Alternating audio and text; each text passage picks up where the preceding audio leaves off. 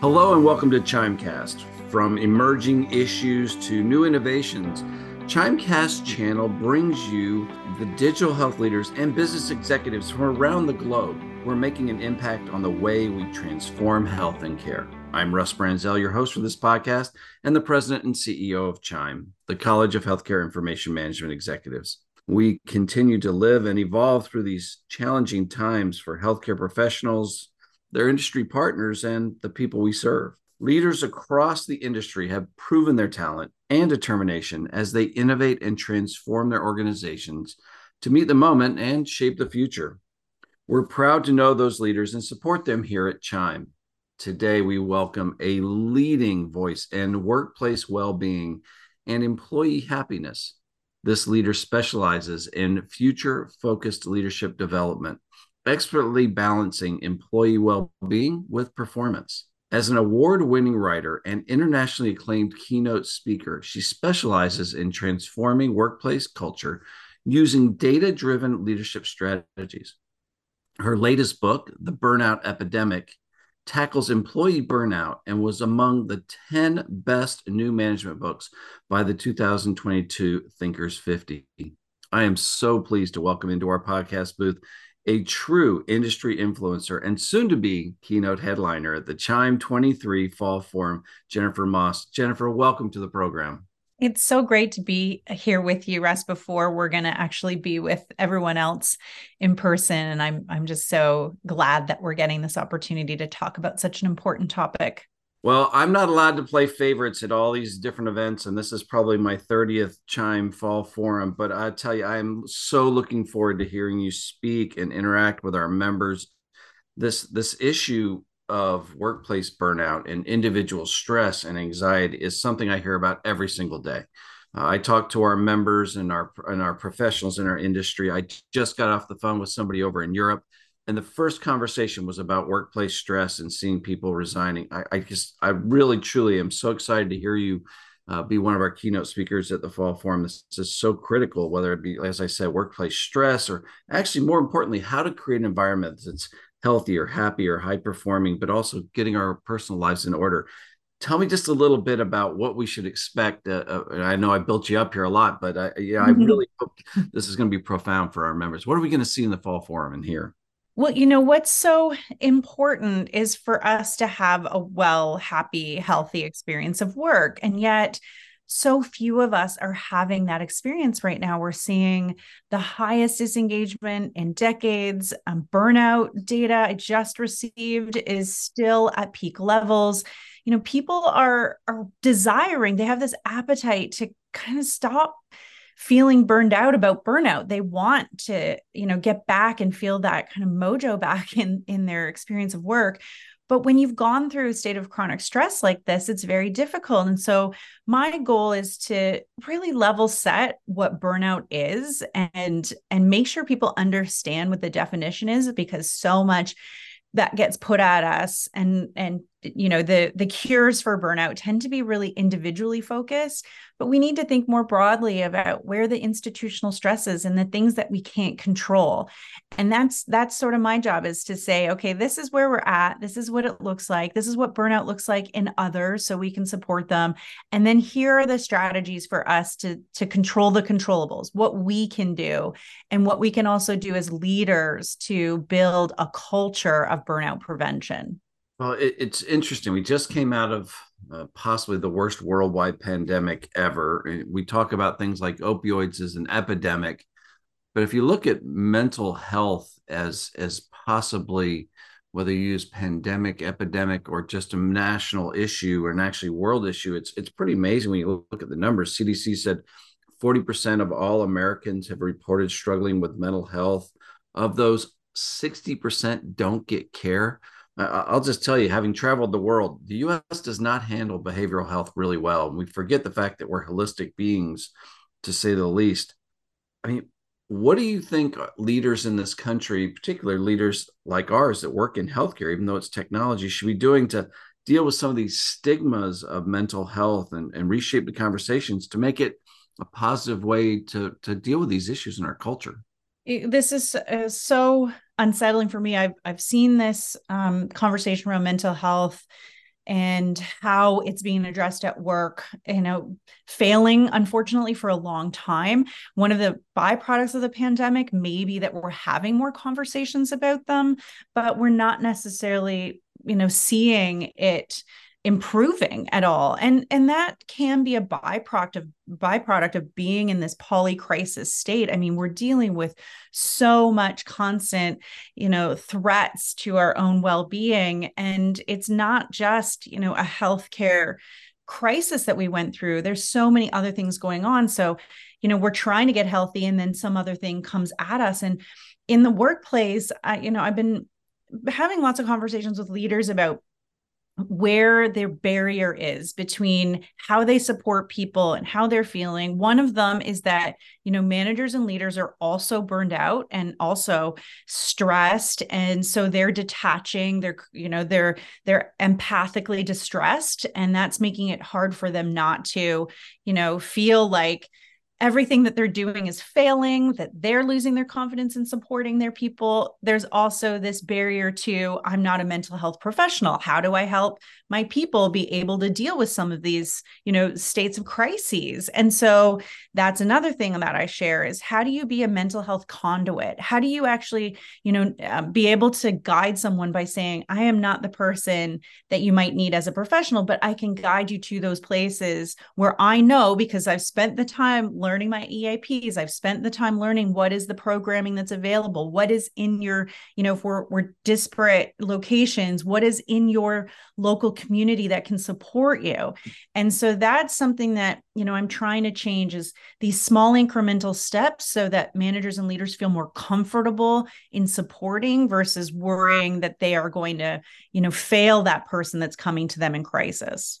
Well, I don't know, at least in my world, in the world of healthcare, I don't know if a day goes by I don't see some headline, some story about physician and nurse burnout. But I think it's really the healthcare industry at a macro level, as we talk about staffing shortages, economic issues, so many things around the healthcare space that really do present huge challenges for our leaders, especially our leaders leading technology and information management. And it's just one of those things that it's almost like burnout is becoming contagious for us, that we're all catching it for each other. And what are some of the effective strategies you think to actually combat burnout? Well, I don't want to give everything away because I want them to come to the Fall Forum and hear you. Right. But what's a couple of things that maybe, if there's listeners to our podcast that won't be at the Fall Forum, a couple of things that they really should be focusing on to as an individual, maybe as an organizational level? This is a great question, and I go into it obviously a little bit more in depth in our conversation that I'm going to have with the people in the audience there. But, it's important first to just understand what burnout is. And it has been defined as institutional or workplace stress left unmanaged. And so when researchers in the World Health Organization and the International Labor Organization decided to make that distinction, it was so that we could start to create policy around that conversation. Again, moving away from those downstream kind of pull people out of the river types of strategies versus maybe help them from falling in the first place. So we have to look at that first as labeling it and saying what could be within, my kind of institutional stressors that are playing a role. We see that in, discriminatory behaviors, workload, a lack of community. So that loneliness and isolation piece. We see that in a values mismatch. Are we in the roles that we're supposed to be? Now all of a sudden I'm a people leader and I never really wanted to be, and it's not a fit. These are the kinds of root causes of burnout. And so they can be preventable if we can label them. And then it's also just identifying what are the signs. There's 3 major signs of burnout. They are exhaustion and depletion, where it's not just I'm tired, it's I don't, feel like I can even make dinner tonight, or I haven't seen my friends in months, that kind of level of depletion. It's lack of professional efficacy. So this feeling that you're not good at your job anymore. It's an underperformer myth. You used to be incredibly successful and passionate and excited to be at work. And then all of a sudden you're making mistakes. You're missing deadlines. You're not having stable conversations with people in your peers or your coworkers. that's that professional efficacy that's lacking. And so you think, well, I'm just, I lost confidence in my abilities. And then it's cynicism. So you start to use language that's very permanent, like always and never. It's always going to be like this. It's never going to change. Lots of I statements. I am, all alone in this. I have no support. These are the, kinds of symptoms, these three major symptoms that if we notice them in ourselves and others, we can get ahead of it. Because when you look at a burnout, the sort of the cycle of burnout, according to researchers and data, we see it's like an 18-month to 2-year process of just these tiny little pebbles, I call them, these pebbles that just over time turn into boulders. And if we can manage the pebbles, then we don't get to a point where we hit that wall, where we fall off that cliff. And that's what we want to be able to prevent it ourselves, but then also be able to support in the people that are working around us. We talked about this workplace shortage of people that we're seeing. And unfortunately, all the statistics just say it's going to get worse. As you look at the boomers continuing to retire, I think the latest statistics are somewhere in the next 3 to 5 years, 18 to 15% of the US workforce, and these numbers hold true for other countries like Japan and UK and several others, are going to retire and move out to either semi-employed, meaning they'll work part-time, or just not employed at all anymore and enjoy their retirement. That's going to place a huge workload burden on our industry, specifically in healthcare, because that means more people are going to be using healthcare, but less people there to provide that work for us. And as you deal with so many different variables, as you're working with people right now, we're all on Zoom, we're isolated, the things you were mentioning there, as we move forward, how do we engage our teams, our leaders, our people to really think about this age of, and I hate the terminology being used, things like the quiet resignation and rage applying and future work trends of lack of work and automation. How do we engage them to change the dialogue to be positive and create an environment where they can thrive instead of just feel like maybe day-to-day survive? I love that question because it's something actually that I was just kind of looking in the research yesterday, because I'm adding this part to the book around how we used to see more returnment, and there was an environment where people wanted to go back to work. But what we're seeing is more early retirement. We saw millions, over 40 million retirees leave the workforce early, just in the last few years. And when you look at Gen Zs, they're going to make up 30% of our workforce in the next few years.